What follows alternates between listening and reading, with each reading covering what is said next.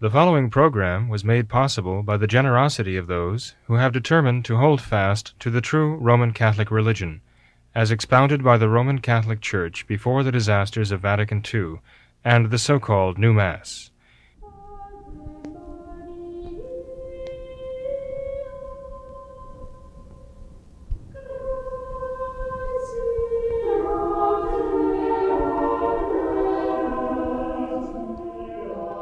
Hello, and welcome to What Catholics Believe. I am James Birch, and with me is Father William Jenkins of Immaculate Conception Church in Norwood, Ohio. Welcome, Father. Thank you, Jim. It's good to see you again. Tonight we are going to continue to take on some of our viewer questions. We've received many very good questions, and we want to try to answer as many of them as we can. So the first question that we have tonight is, there have been issues made of the validity of the consecration of bishops, and by extension, the validity of the ordinations of many priests. I have the impression that it makes a functional difference in the efficacy of the sacraments administered by the priests. What is your perspective on this question, Father? Well, functional difference is an understatement. Of course, if a priest's ordination is invalid, he cannot function as a priest with specific priestly powers. He couldn't validly consecrate the Blessed Sacrament or offer Mass. Therefore, he could not validly absolve from sins. Of course, a layman, even a non-Catholic, can validly baptize, as you know. Could not validly administer the sacrament of extra unction. And so, of course, it does have a very serious functional consequence in whether a man is a priest or not. There is a serious question with regard to the validity of the new rite of consecration to the episcopacy, and also a serious question with regard to the validity of the new rite of ordination to the priesthood as well. Pope Pius XII, with his document Motu Proprio called Sacramentum Ordinis in 1947, laid down exactly what the necessary form, that is the words that must be said, and therefore the meaning of the sacrament that is expressed by that formula for ordaining deacons and ordaining priests and consecrating bishops. Those formulae, as laid down by Pope Pius XII, have been considered an infallible statement of the Church. They use the necessary infallible language. Pope Pius XII invokes the authority of the holy apostles, St. Peter and St. Paul. And so to change them, it would be certainly rash. You know, some people make a serious mistake. They say, well, the Church does have certain powers to determine the specific wording of the formula of the sacraments. And in some cases, in the case of some sacraments, that's true.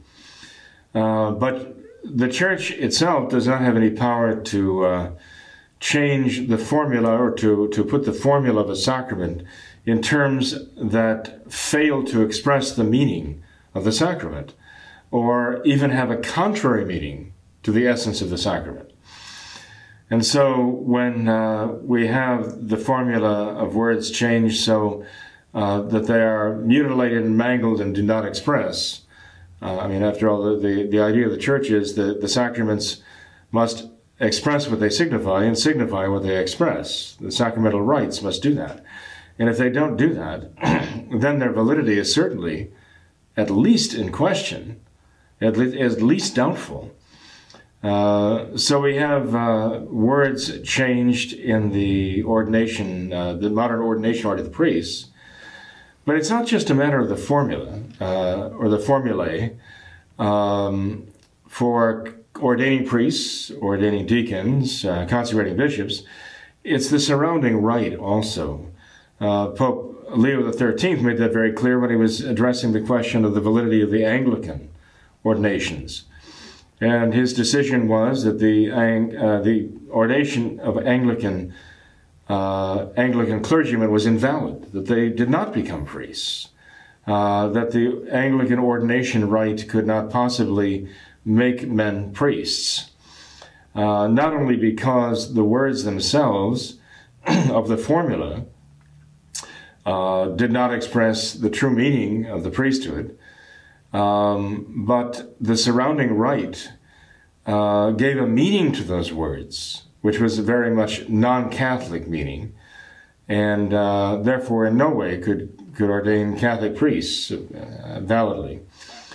So in the modern rites also, we have ideas that have been suppressed in the modern rite of the ordination of priesthood, as it came from from Paul VI.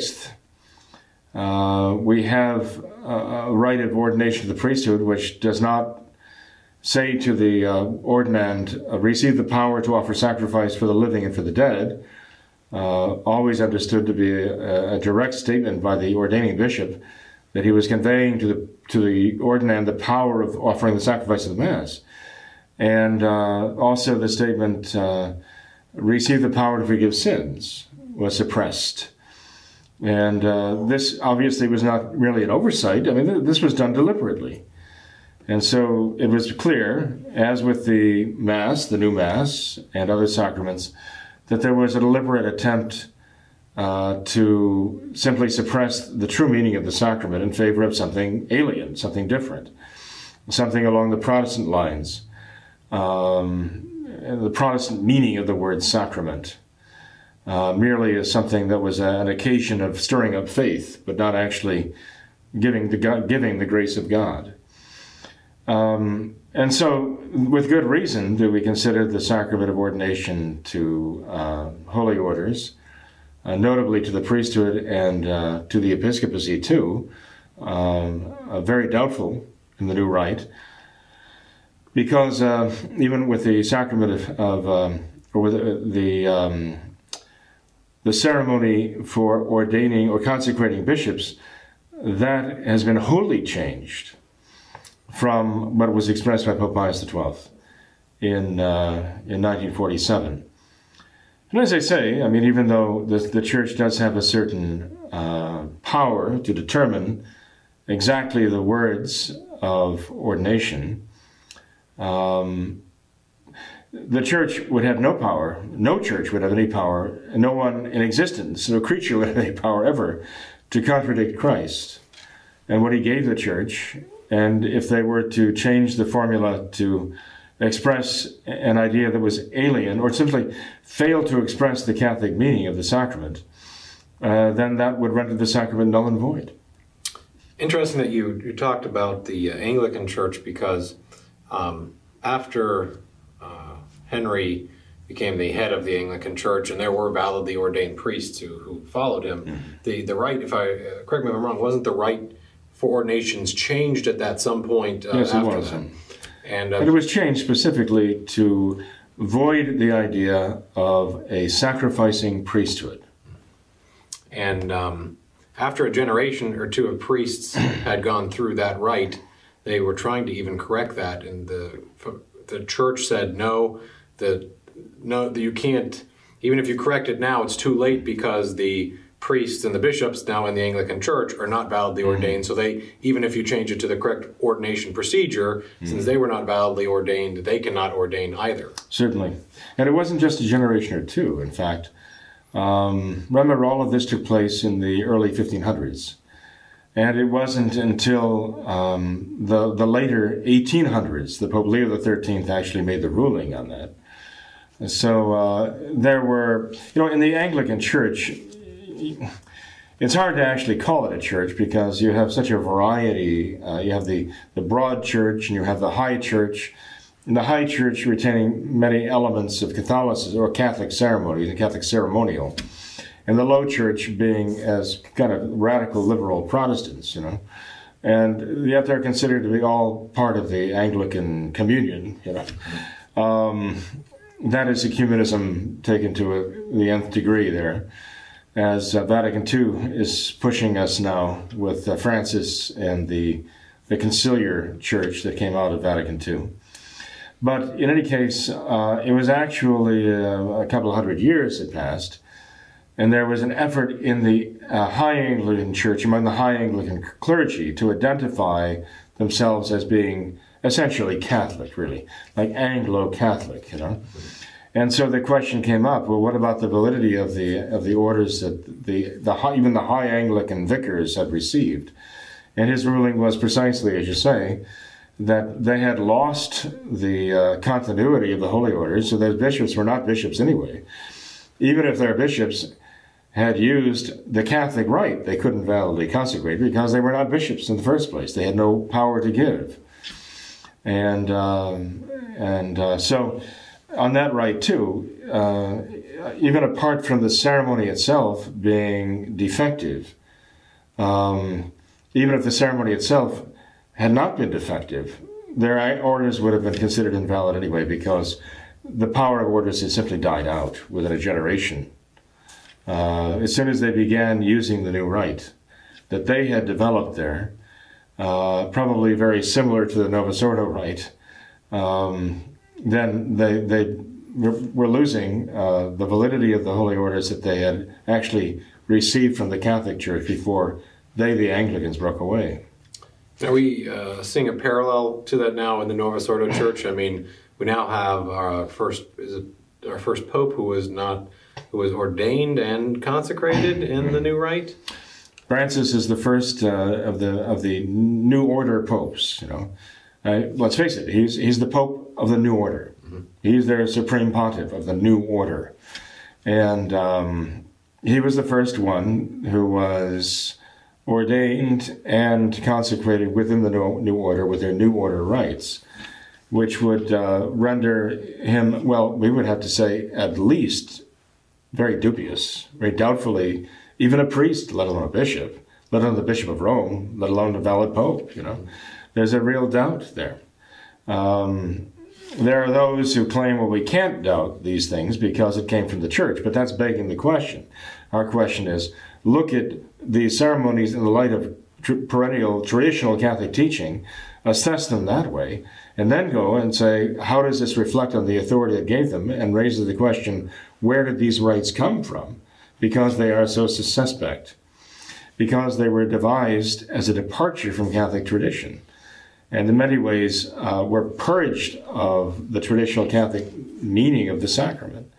This raises into doubt certainly the authority behind them, because Christ cannot himself authorize an invalid sacrament, a sacrament which is damaging to the church, which destroys the meaning the church's teaching about the sacrament. Christ himself cannot give that authorization.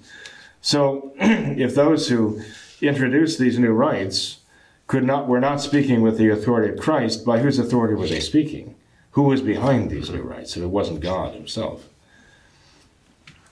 I think the answer is rather obvious, sir.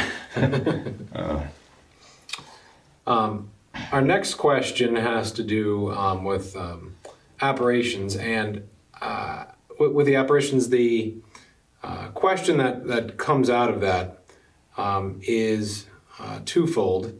And to begin with, what is the Church's teachings on needing to be careful about apparitions?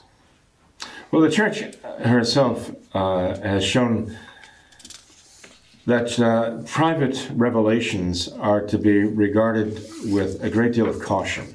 Okay, there is public revelation which came to a close with the death of the last apostle, St. John, about the year 100 A.D. And after that, all revelations, and God does continue to reveal to individuals here and there at various times, he continues to reveal his will to people here on earth, but these are private revelations. And the Church has had much experience with this, but people claiming to have revelations of various things.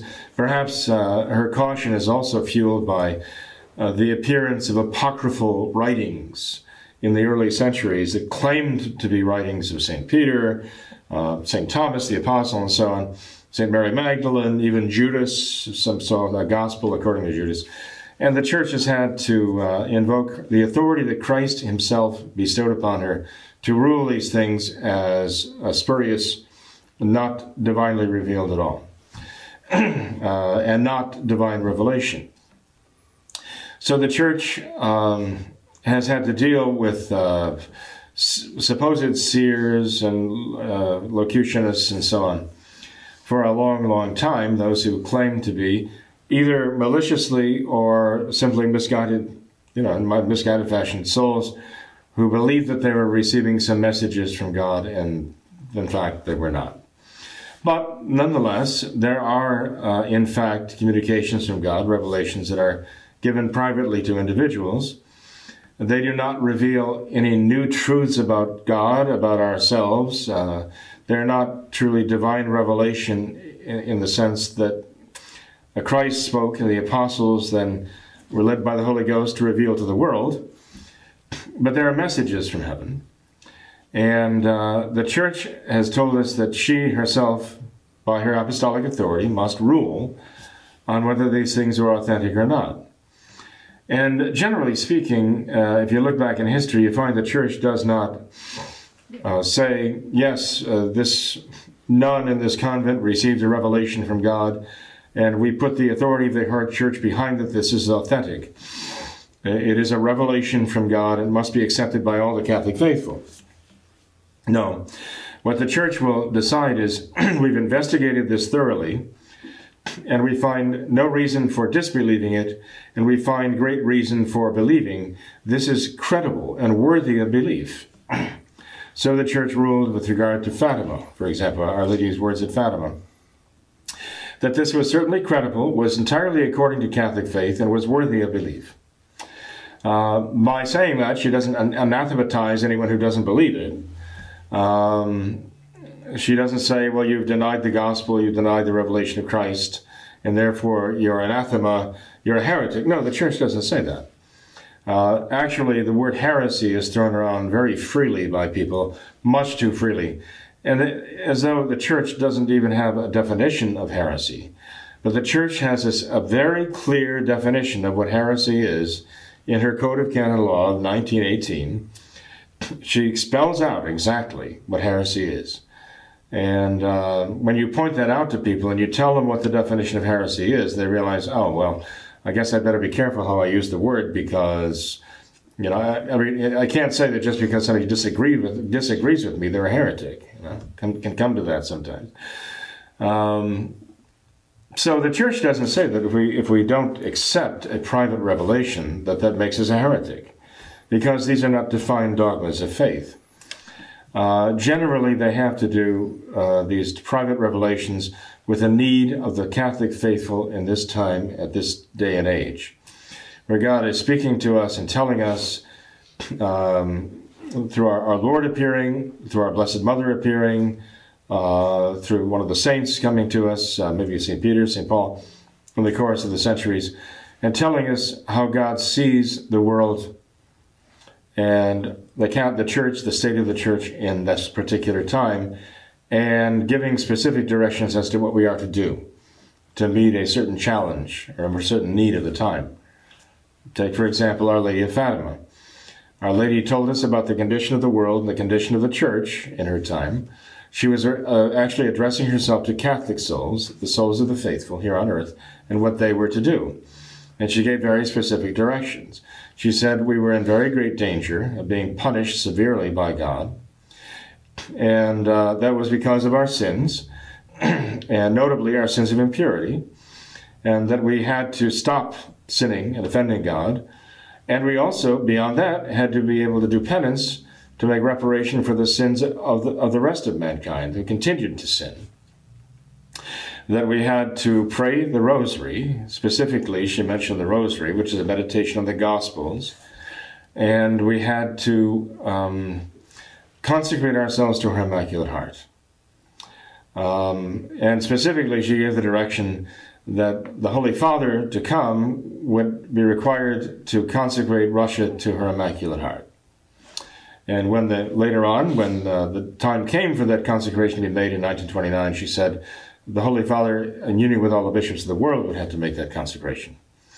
So you see, here's a revelation that talked about the dire need of the Catholic people to respond to a crisis situation in the world, in the church, and to take specific action in order to obtain God's mercy for mankind. And generally, a private revelation is an appeal. It can be even appealed to the world, but it is through the church, to the members of the faith, to take certain actions of piety in order to bring mankind, bring especially the souls of Catholics closer to God and avert some kind of catastrophe that we've earned because of our sins. That was actually a very good answer, Father, because the question that was leading into that was about why do we place trust in the three shepherd children from Portugal and Our Lady of Fatima, and you did a very nice job of explaining. Well, the church said that what they said was credible, worthy of belief. Notice that when we talk about these private revelations, it's almost like there's a prophetic voice here. In the Old Testament, God had prophets, okay? And he would raise up prophets like Jeremiah and Ezekiel and Isaiah and so on, and they would speak warnings to the people and telling them, look, this is the danger you're in. This is where you're heading. It is not good. This is going to end badly. You've got to stop this. And it's calling the people to repentance, reform. And so if we look at the role of private revelations over the past 2,000 years, that's exactly the role they fulfilled. Like this prophetic voice continues. And often our Lord chooses not some powerful, eloquent orator or some great statesman, but he chooses the children. And when he sends someone from heaven, often in our own day, it's his own mother, to plead with us, as a mother would plead with her children. And she is talking to her children. Perhaps God chooses these children because they are perfect messengers. They will remember what is told them. They will not embellish on it. They will not read into it. They will not elaborate their own ideas. They will simply convey the message. And so it was with the children of Fatima. They were very good messengers. They were told to keep the secret, and when they were told to reveal it, they revealed it. Well, Lucy. So you're saying that Our Lady probably wouldn't appear to a lawyer to... Well, I don't know that she would or not, but I don't think she has. I'm not aware of any private revelations that have come through law offices or law firms. Now, our very next question, interestingly enough, is from a different viewer, but it kind of touches upon this topic a little bit in a different way. And that question is, if the Novus Ordo Church is indeed a new church and a departure from the true church, and its validity is in question, how is it that there are still Eucharistic miracles associated with it? Well, there are Eucharistic miracles associated with it. That doesn't mean they're real.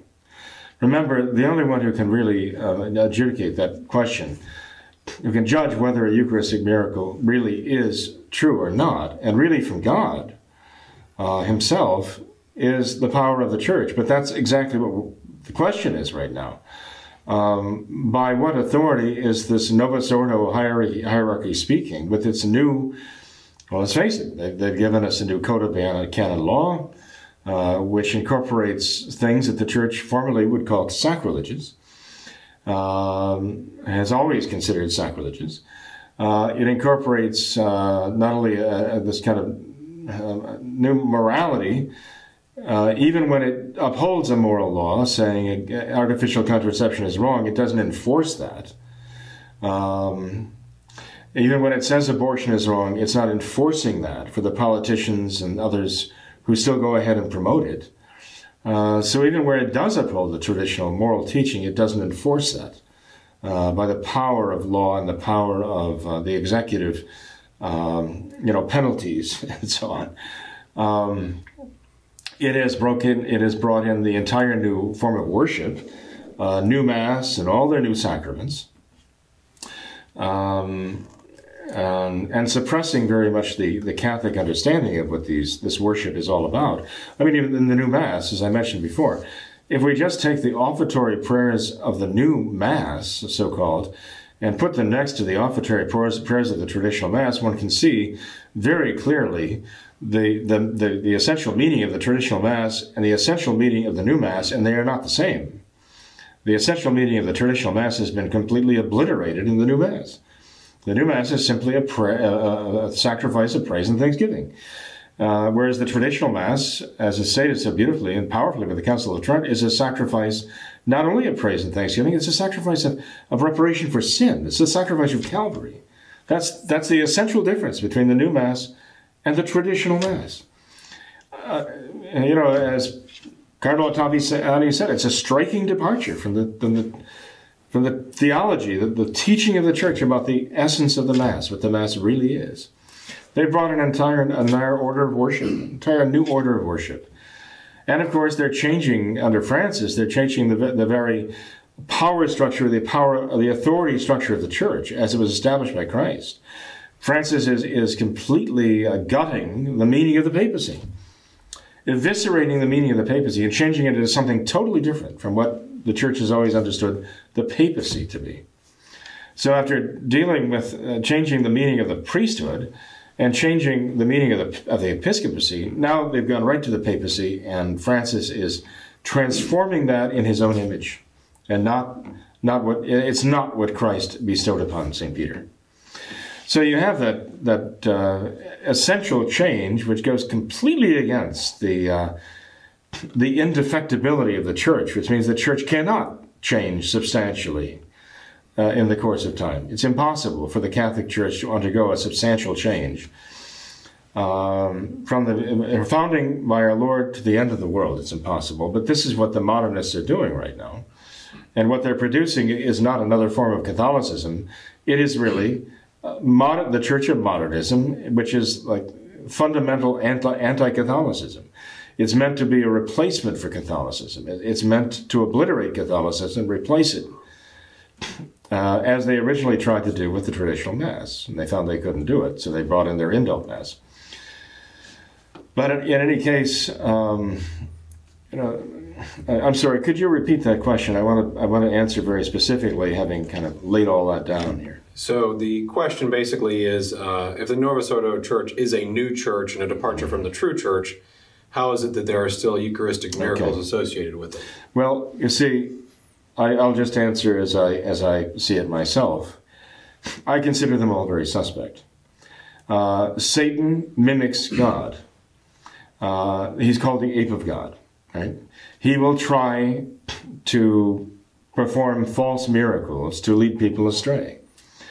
One might as well ask, well, why are there stigmatists in Protestant religions? Is this Christ's way of saying that they also are perfectly Christian, perfectly, on the same par with Catholicism?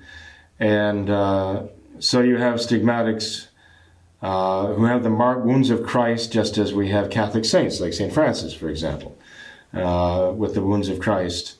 Is this not God's way of showing us that all of these different Protestant denominations really are fundamentally really Christian and all essentially the same and all please Him and all ultimately lead to heaven? Well, the answer to that is no, because Christ established one church, not multiple churches, all teaching different things. Christ established the Church of the Apostles and said that the Holy Ghost would guide them to teach that he had taught and keep the church on the right track. And Protestantism is actually a defection from that. So, we have to keep in mind with regard to this ecumenism idea, and I don't mean to get off track here, is that ecumenism is actually a very naturalistic way of looking at things. Not a supernatural way, but a natural way of looking at things. Because the Catholic Church's teaching on natural religion and natural theology is that as human beings we have the power of reason, and the power of reason can get to know about the true God as our Creator.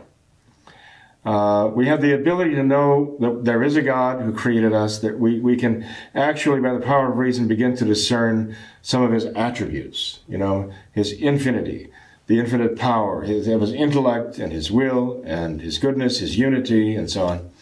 We can, by natural reason, learn these things. Actually, Vatican Council I taught that dogmatically. It's a dogma of faith that this is true. But the problem is, though, that the power of reason is so darkened, we're kind of groping in the dark, and we can learn little by little over time with a great deal of error mixed in, and we can kind of piece together an idea of God and our Creator, and we can add truth to truth and reason from truth to truth. So it's kind of like a cumulative process where we build from error, and then we add truth, and we overcome error, and we add truth. And so you have these different gradations. You have some more truth, less truth, more truth, less truth, among all these different natural religions, see? That's kind of the ecumenist idea, that you have more truth, less truth, and they're all kind of relative, as to the different religions can learn from each other because they've discerned this truth about God, whereas that religion has discerned that truth about God. And you kind of put them all together and you get a mosaic of God, That's what ecumenism is. This is what the modern conciliar church is kind of pushing on us all, We have a lot to learn from the non-Catholic religions about who God is and how he does things and so on. Whereas the Catholic understanding has always been this, that God has revealed himself to us. Not only through the prophets, but ultimately through his own Son. The Son of God has come here and taught us the true religion and given us the truth, the whole truth, and nothing but the truth in a religion that is the one true religion because it comes from God himself. That God has bypassed this natural struggle that we've had here to try to find him like people groping in the darkness of our thoughts and our limited intelligence. It has revealed himself to us. He's even revealed ourselves to us, in revealing himself to us, who we are. And the church doesn't look, therefore, at that religion as though it's one of many Christian religions. The church doesn't look, therefore, as something that we've contrived or we've discovered for ourselves, as the modernists do, by our experiences over time, discerning what God is like as the world passes on from one generation to the next, distilling down an idea of God. This is divine revelation, and there is all truth and no error in this religion, in her dogmas and in her moral teaching. She's preserved from that by the special power of Christ who revealed this to us, okay? So there's no place for this naturalistic ecumenism of the modernist in Catholic minds and Catholic hearts. And so we know that the teachings of the Catholic faith are revealed by Christ, and we have to accept them and we have to profess them without compromise because they're the truth, again, the whole truth and nothing but the truth. So modern ecumenism approaches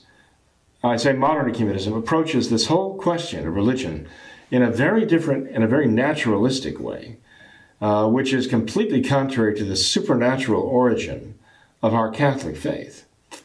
We cannot accept this modernist religion of ecumenism that Vatican II is voicing upon us, therefore. But when it comes down to the question that the gentleman asks here about these private revelations or these Eucharistic miracles, as he's speaking of, therefore we as Catholics have to look at them as at least very suspect, because we have to say, well, a miracle like this would be an act of God. If it is an act of God, then if the message here is that God is endorsing this religion and saying that it doesn't really matter to him what religion you follow, whether you follow the religion he himself brought to us or he himself revealed to us.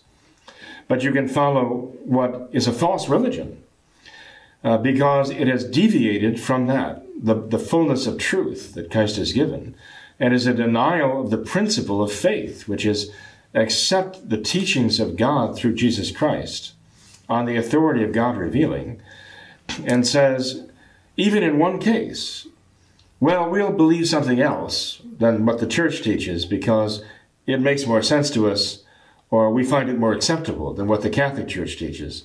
You've just broken the whole idea of what faith is, accepting something on the authority of what God has revealed through his apostles and down through the ages through his church that he established. Even if you depart from one dogma of faith, you've broken the whole idea of what faith is. An acceptance of truth on the basis of the authority of God revealing it in favor of something else, you know. So we cannot believe that these things come from God. If there is something going on here that is above the natural, therefore, if there is a stigmatic who, let's say, is among a religionists of those who deny the Catholic faith, and therefore what Christ has actually revealed, then that cannot be a supernatural manifestation. It could be a preternatural manifestation. It could be the work of Satan himself. It could be the work of human hysteria. It could be a fraud. It could be any number of things. But it is not, certainly not from God as an endorsement of that false religion. Well, in fact, even in Scripture, we have examples of false priests performing miracles. I mean, when Moses went to the Pharaoh, right, he threw down his staff and it turned into the serpent, and then the false priest did the same thing, and his staff ate the other serpents. Moses' staff devoured the staff. Yeah, exactly right. Yeah. I mean, this was known as sorcery. Mm-hmm. And, the ancient peoples, they had sorcery. St. Paul says the gods of the pagans are devils. And so, I mean, the devils have these powers. They're natural to fallen angels to have such powers to do these things. You're right. And even in the Catholic Church, I mean, the Church has discerned very often that this stigmatic was not really a stigmatist at all. That this teacher, there have been nuns in cloistered convents who've been turned out to be frauds. And the Church has unveiled them to be frauds. Before the whole world said, look, this religious and this convent here has claimed to receive messages from God, and it is the Catholic Church itself that has unveiled this fraud and denounced it as such. So if among even Catholics and apparently devout Catholics we find false manifestations like this, either due to some human psychological issue or even some diabolical invention, some diabolical intervention, then certainly outside the Catholic faith, when we see something like this happen, we have to be very suspicious that there's something. If there is something above the natural happening here, then it is not from God, but it's from some other sinister source. Well, our next question tonight, Father, has to do with canonization, and it has to do with, well, I'll read the question here for you. If a pontiff's behavior during his time in office was undoubtedly materially heretical, and therefore we can certainly have doubts about his faith, can he become a canonized saint as such? And should Catholics revere him as the saint in heaven? And I do believe they're talking probably about Pope John the 23rd. John the 23rd, yes, Pope John the 23rd. John Paul II. And John Paul II, correct. Mm. Well, in fact, traditional Catholics, I think generally, I mean, at least from those who've expressed their thoughts to me, do not regard John the 23rd or John Paul II as saints. Francis has canonized them, but the process of canonization has been thoroughly, naturalized, in the sense that what the Church looked for was at one time for actually absolutely undeniable miracles, indisputable miracles. And then that was changed to 2, and then it was reduced to 1, and then even that can be ignored. There's no need for that. And the modern Church has bent over backwards to try to find some miraculous manifestation of the holiness of John the 23rd, some miraculous manifestation of the sanctity of John Paul II, bent over backwards. There's even a case where, I think it was with John the 23rd, they said that he had cured someone, or some nun claimed to be cured of a disease by John the 23rd, and no sooner had they pronounced it a miracle that she was cured, but she relapsed and came down with the disease again. So, they're trying to keep the body of John the 23rd preserved as and possibly John Paul II, I don't know, but they've encased John the 23rd's body in 3 shells of acrylic material and pumped in argon gas, an inert gas, to try to preserve his body from corruption. It reminds you of the communist efforts to preserve the body of Lenin in Red Square. I mean, it's macabre almost what they go through to try so hard to establish the sanctity and the divine approval, therefore, of what these men did to the church in their so-called Reformation. But it really was a revolution, and if they really were holy, and the saints they were, then the modernists would not have to go to these extreme lengths to try to mimic sanctity. The fact that they're even going through these lengths to mimic sanctity shows that they understand that there's not really sanctity here, but we have to somehow put on a show of sanctity so we can get people to accept the new religion and the divine origin of the new modernist religion of Vatican II. So, traditional Catholics understand that the canonization process has been perverted by the modernists, and even when they canonize someone who may well be a saint in heaven. I mean, I personally believe that Padre Pio is a saint in heaven right now. Oliver Plunkett, whom they made from a blessed into a saint. But they use them. They abuse even the holy souls, the church has known, that the traditional Catholic Church has formed. I mean, Blessed Oliver Plunkett is a saint in heaven because he was a saint of the true church, the true Catholic Church. Padre Pio was a saint of the true church, not the modernist church. He never said the Novus Ordo. And they allowed to lay claim to him, as though he's an endorsement of them and their false religion.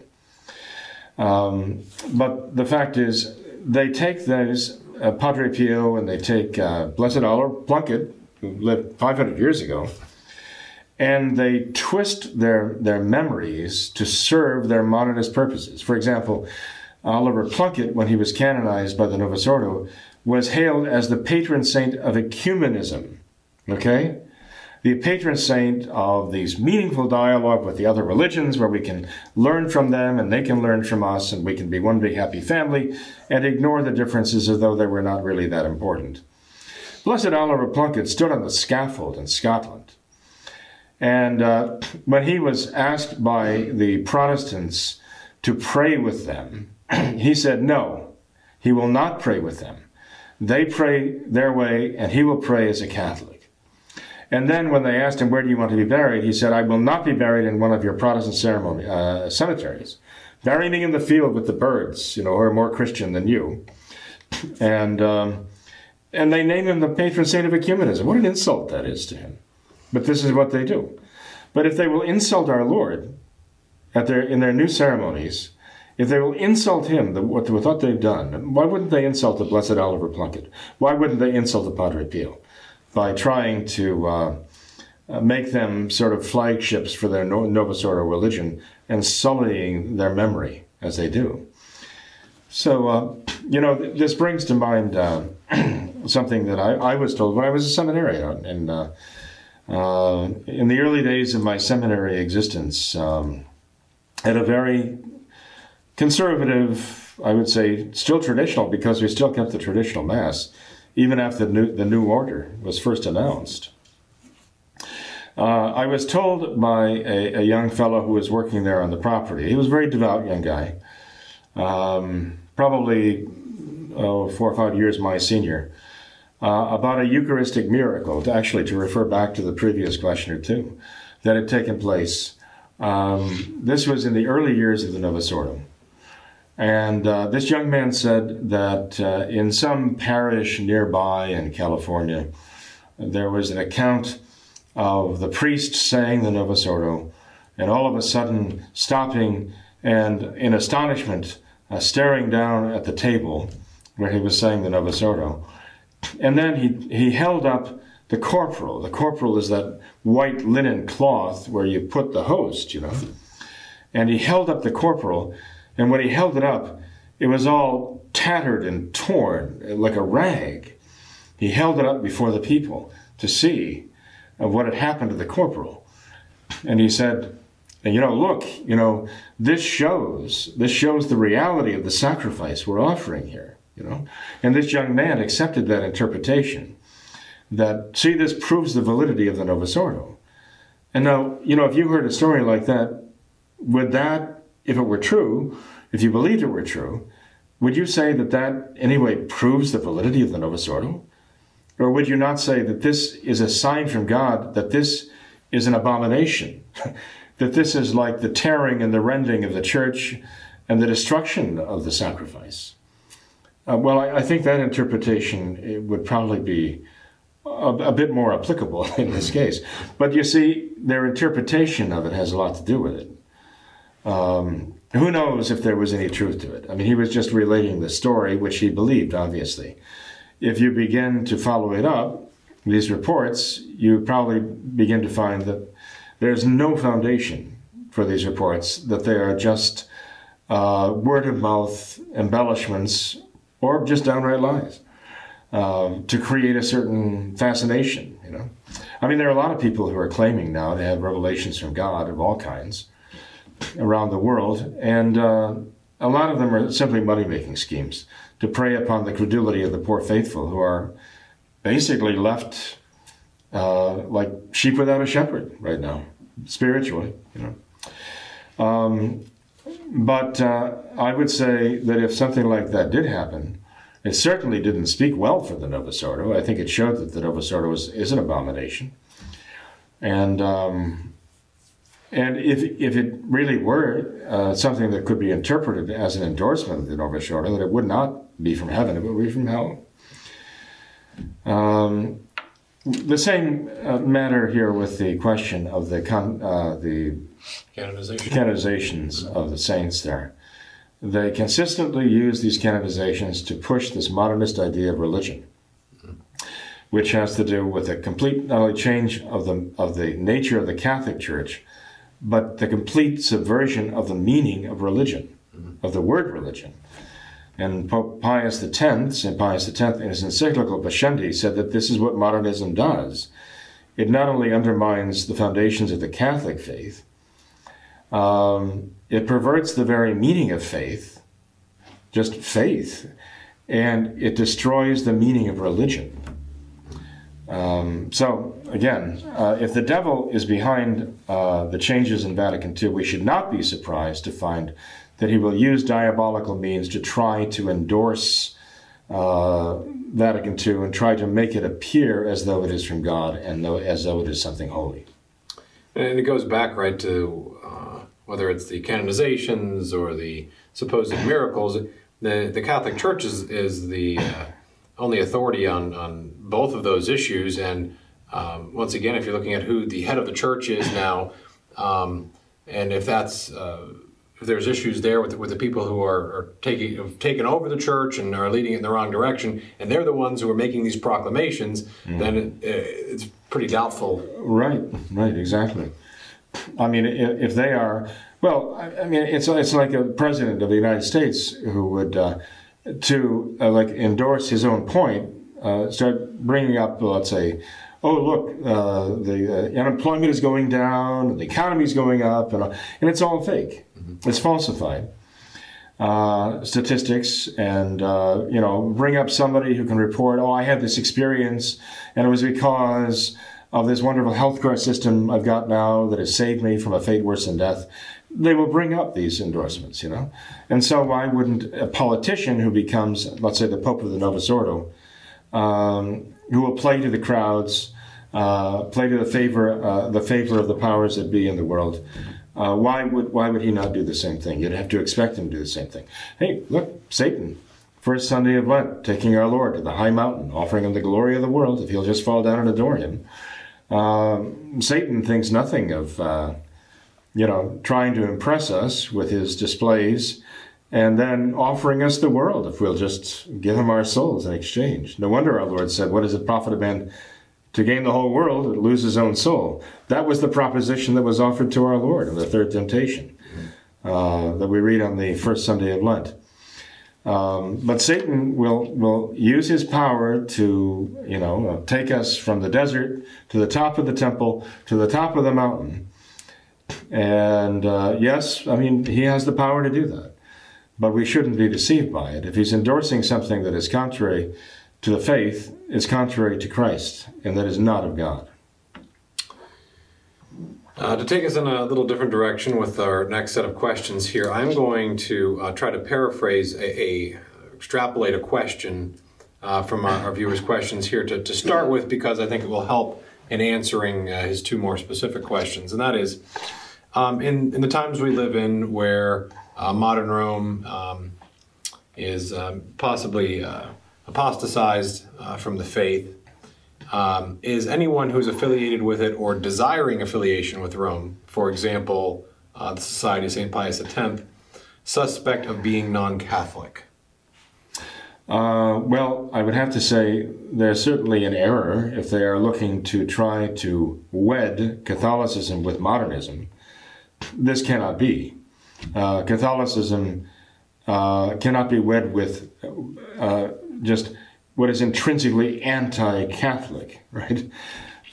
Any more than Christ would somehow be united with what is anti-Christ, right?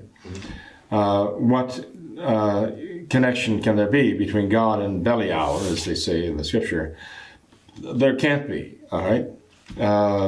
So the whole notion of trying to get back in the good graces and be accepted by the powers that of the Novus Ordo and the Novus Ordo religion that have wrought this havoc and this crisis and this terrible damage to the church and the soul and souls, the damnation of souls, to try to say we must find a place in that organization is basically playing the ecumenism game. They're saying, okay, that church wants to be in communion with the Orthodox and the Lutherans and the Methodists and eventually the Zoroastrians and the Buddhists and the Muslims and so on, and keeps professing to be partially in communion with all of these insofar as they have truths that they hold in common and all worship the same God somehow. And we want to find our place in that same pantheon. The whole idea is blasphemous to even suggest such a thing. How they can possibly try to find a niche in that church, the Novus Ordo Church, where they can be comfortable and be Catholic, traditional Catholic, while under that, under the same roof and just down the way there is Buddha, and over here is Mohammed. Well, they can't show Mohammed, so it's an empty niche, right? and so it's beyond me how they can even think of doing that, with a straight face and with an integral heart. I don't understand it. Would it make them non-Catholic? No, it just could make them very seriously mistaken. Perhaps they really don't understand the nature of modernism, although they really should, because Pope Pius X, St. Pius X laid it out perfectly. And Francis is the incarnation of the condemnation of modernism. It really is as though Francis, at some point in his life, sat down, read Pascendi of Pope Pius X, and said, okay, this is what Pius X condemned. This is exactly what I've got to do. He's following it like a script, perfectly, doing everything that St. Pius X condemned the modernists for doing and being. So there's no mistake about it. I mean, he's the quintessential modernist. How the Society of St. Pius X could gain acceptance by that so that it could be considered part of that is, in my mind, absolutely atrocious. That's outrageous. I think anyone who would pursue that would be pursuing the total destruction of the Society of St. Pius X. And I think this is a diabolical enterprise to completely derail the Society of St. Pius X and all the souls tied into it.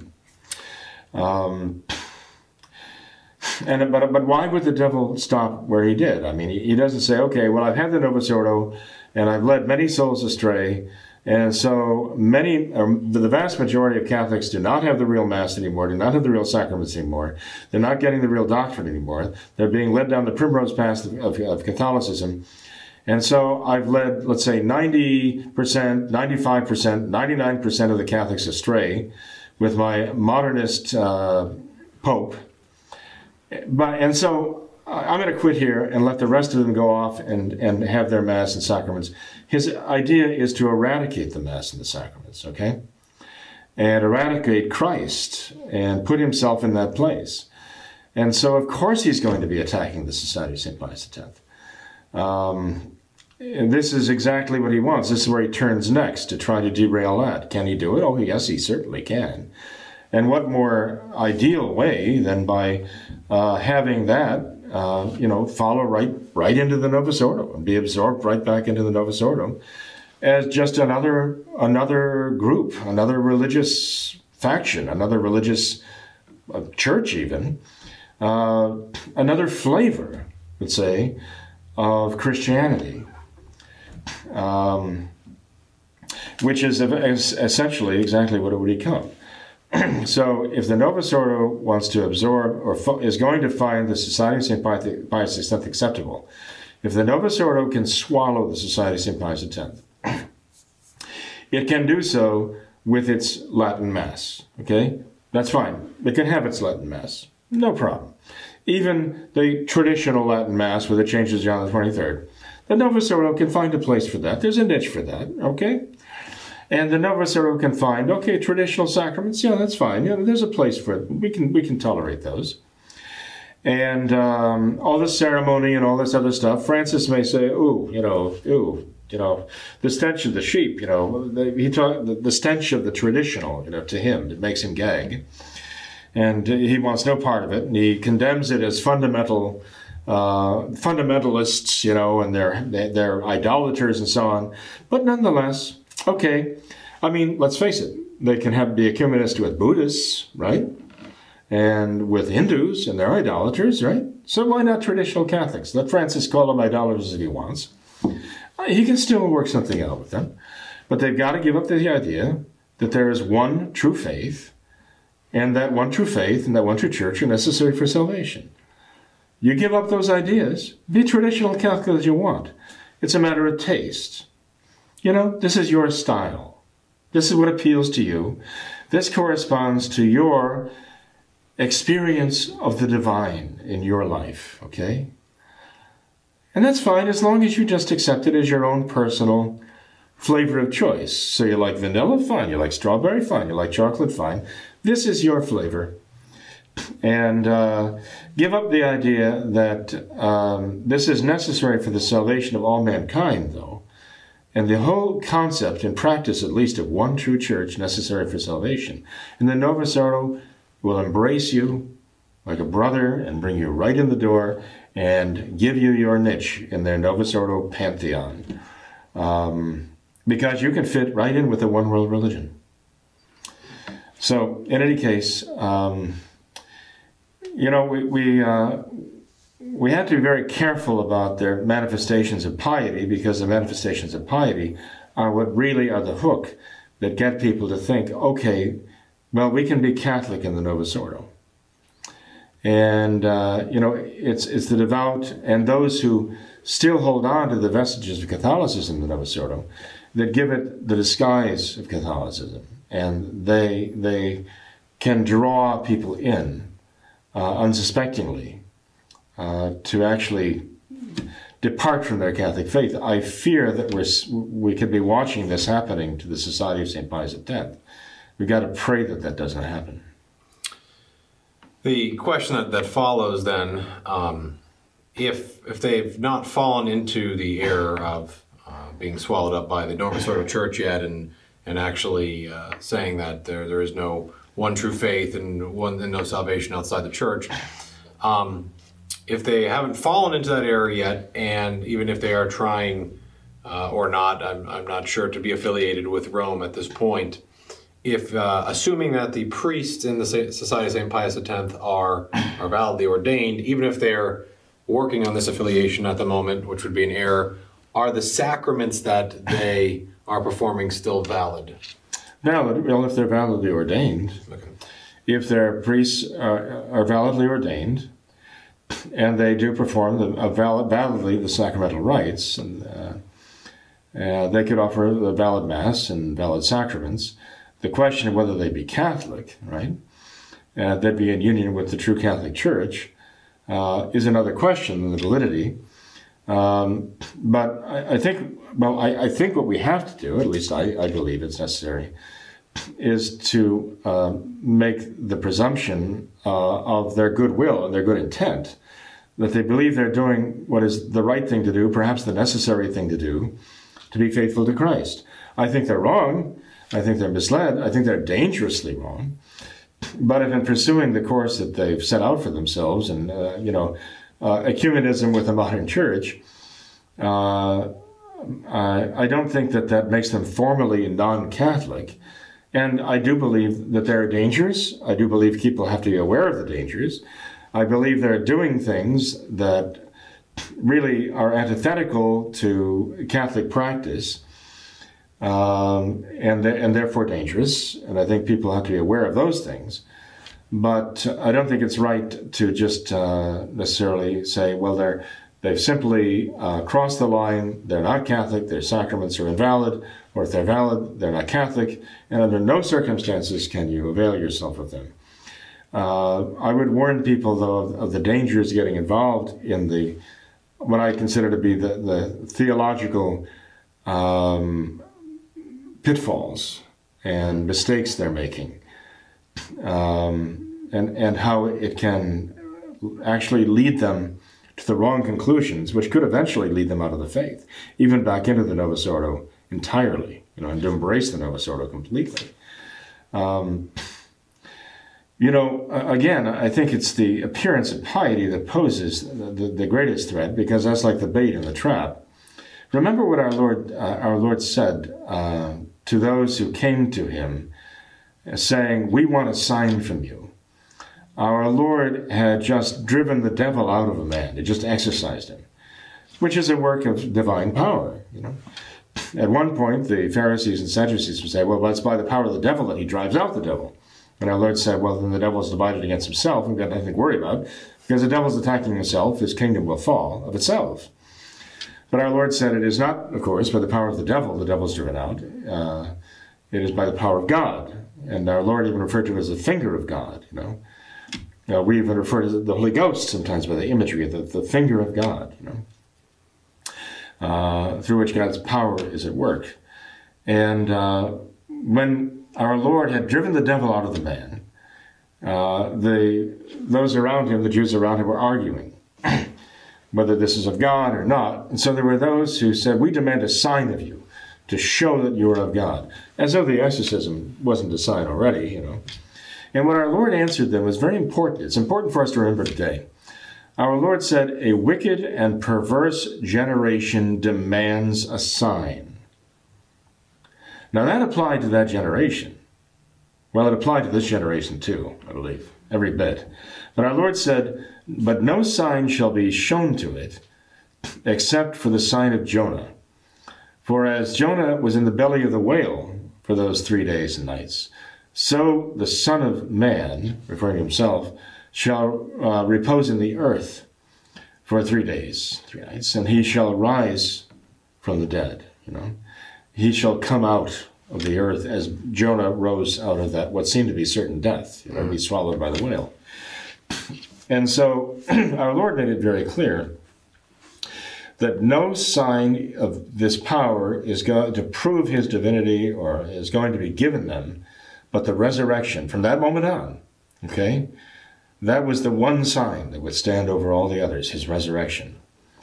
And I personally think that we're in times that could be characterized exactly by what our Lord said there. A wicked and perverse generation, and the only sign given, the resurrection, I think, pictured in the shroud. I think the shroud is that sign of the resurrection here in our generation today. It's like the one argument that they can say all they want, that his followers came and stole the body away and all the rest, all the other excuses they give. But the shroud stands up to every one of those attacks and answers every one of those attacks with another mystery that they're at a loss to explain it. In fact, there are some videos on the What Catholics Believe page about the Shroud of Turin. About the Shroud of Turin, that's right. They're very good videos. I recommend people take. Well, they tend to be older videos, but I still think that they do give enough information to really, you're right, make that point. So the only sign, if this is the case, in any case, that will be given here in these times is that the sign of the resurrection of our Lord.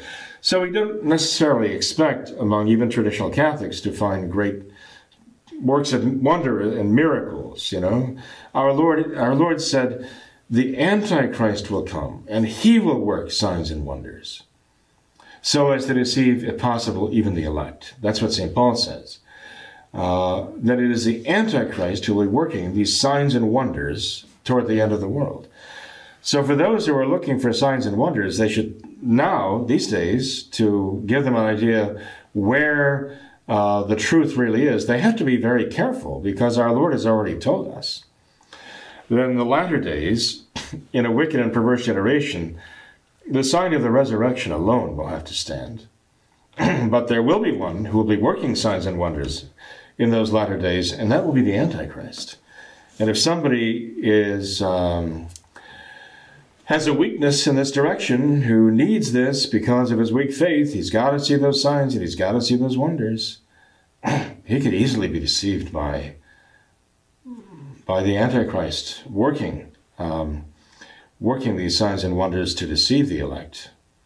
So we have to cling to what we know is true from our faith. And nothing, even though it be the most spectacular display of power, to the contrary, can oppress us in the slightest if it is something contrary to what Christ has taught, which the Holy Ghost has inspired the Church to teach through all these centuries. That remains the truth. And the Antichrist himself, with all of his apparent displays of power, will be blown away like a puff of smoke by our Lord, ultimately, when he comes to judge. We just have to be faithful in the meantime, regardless of who contradicts the teaching of Christ and the teaching of his Church.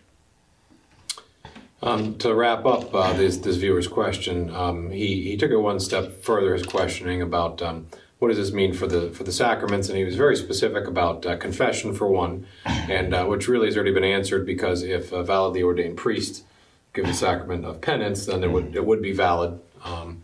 But then the other question was about baptism, and actually, and maybe you could touch briefly upon this. With baptism, you don't need a validly ordained priest to do a valid baptism. Even a non-Catholic can perform a baptism, but they do have to do what is essential for a valid baptism. They have to pour the water over the head, if possible, and they have to say the words, "I baptize you in the name of the Father, and of the Son, and of the Holy Ghost." Now, in different rites of the Church, all Catholic rites in different languages and so on, they do express the same thought in different words. That's true. If you look in the Maronite rite and the Syro-Malabar rite and so on and so forth, you might find that they use different words to express that same thought about baptism. In one rite, Eastern rite, the words are like an imperative: be baptized in the name of the Father and the Son and the Holy Ghost. They all express the same idea. So that would have to be expressed for there to be the sign of the sacrament. But beyond the pouring of the water and the saying of the words signifying the meaning of what is being done, they would have to have a basic intention. And the most basic intention they would have to have is to do what the Catholic Church does. They may not be Catholic, they may not believe in what the Catholic Church does, they may not believe in baptism, they may not even believe in God. But the Church has said throughout the centuries that as long as they say, well, this is what the Catholic Church does, this is what this person wants, so I'm going to do this because the Catholic Church does this, that would be sufficient for a valid baptism. Very good. Well, Father, I thank you very much for being here and answering all these questions for us tonight. Certainly. I know that I always give the best answers, but I give the best answers I have at the moment. I thank our correspondents for the questions that they ask. They're very incisive questions. And if you don't get the answer really that you're looking for to the question, or you don't think I've answered directly the question, please go ahead and try again. And I will try again as well. But I thank you for your perseverance in posing these questions, and I hope the answers are helpful. And we are doing our best to try to get to all of the questions. We still have some more. They're very good questions. Some of the questions are posed more as topics, which we will probably also get to in future shows, but it may take an entire show to touch upon some of these topics. So we've been trying to get through some of the questions that might allow us to get to more questions in one show. If you do have any questions for us or show topics you would like, or you'd just like some more information about the traditional Latin Mass or the traditional faith, please feel free to email us. We thank you very much for watching our show. We will be providing you with some more information also in the future shows about how to obtain some of the materials that we've been talking about on the shows in the past. I ask you now to please remember the words of Our Lady at Fatima, that we must pray, make sacrifice, and consecrate ourselves and our families to the Immaculate Heart. Thank you, and God bless you.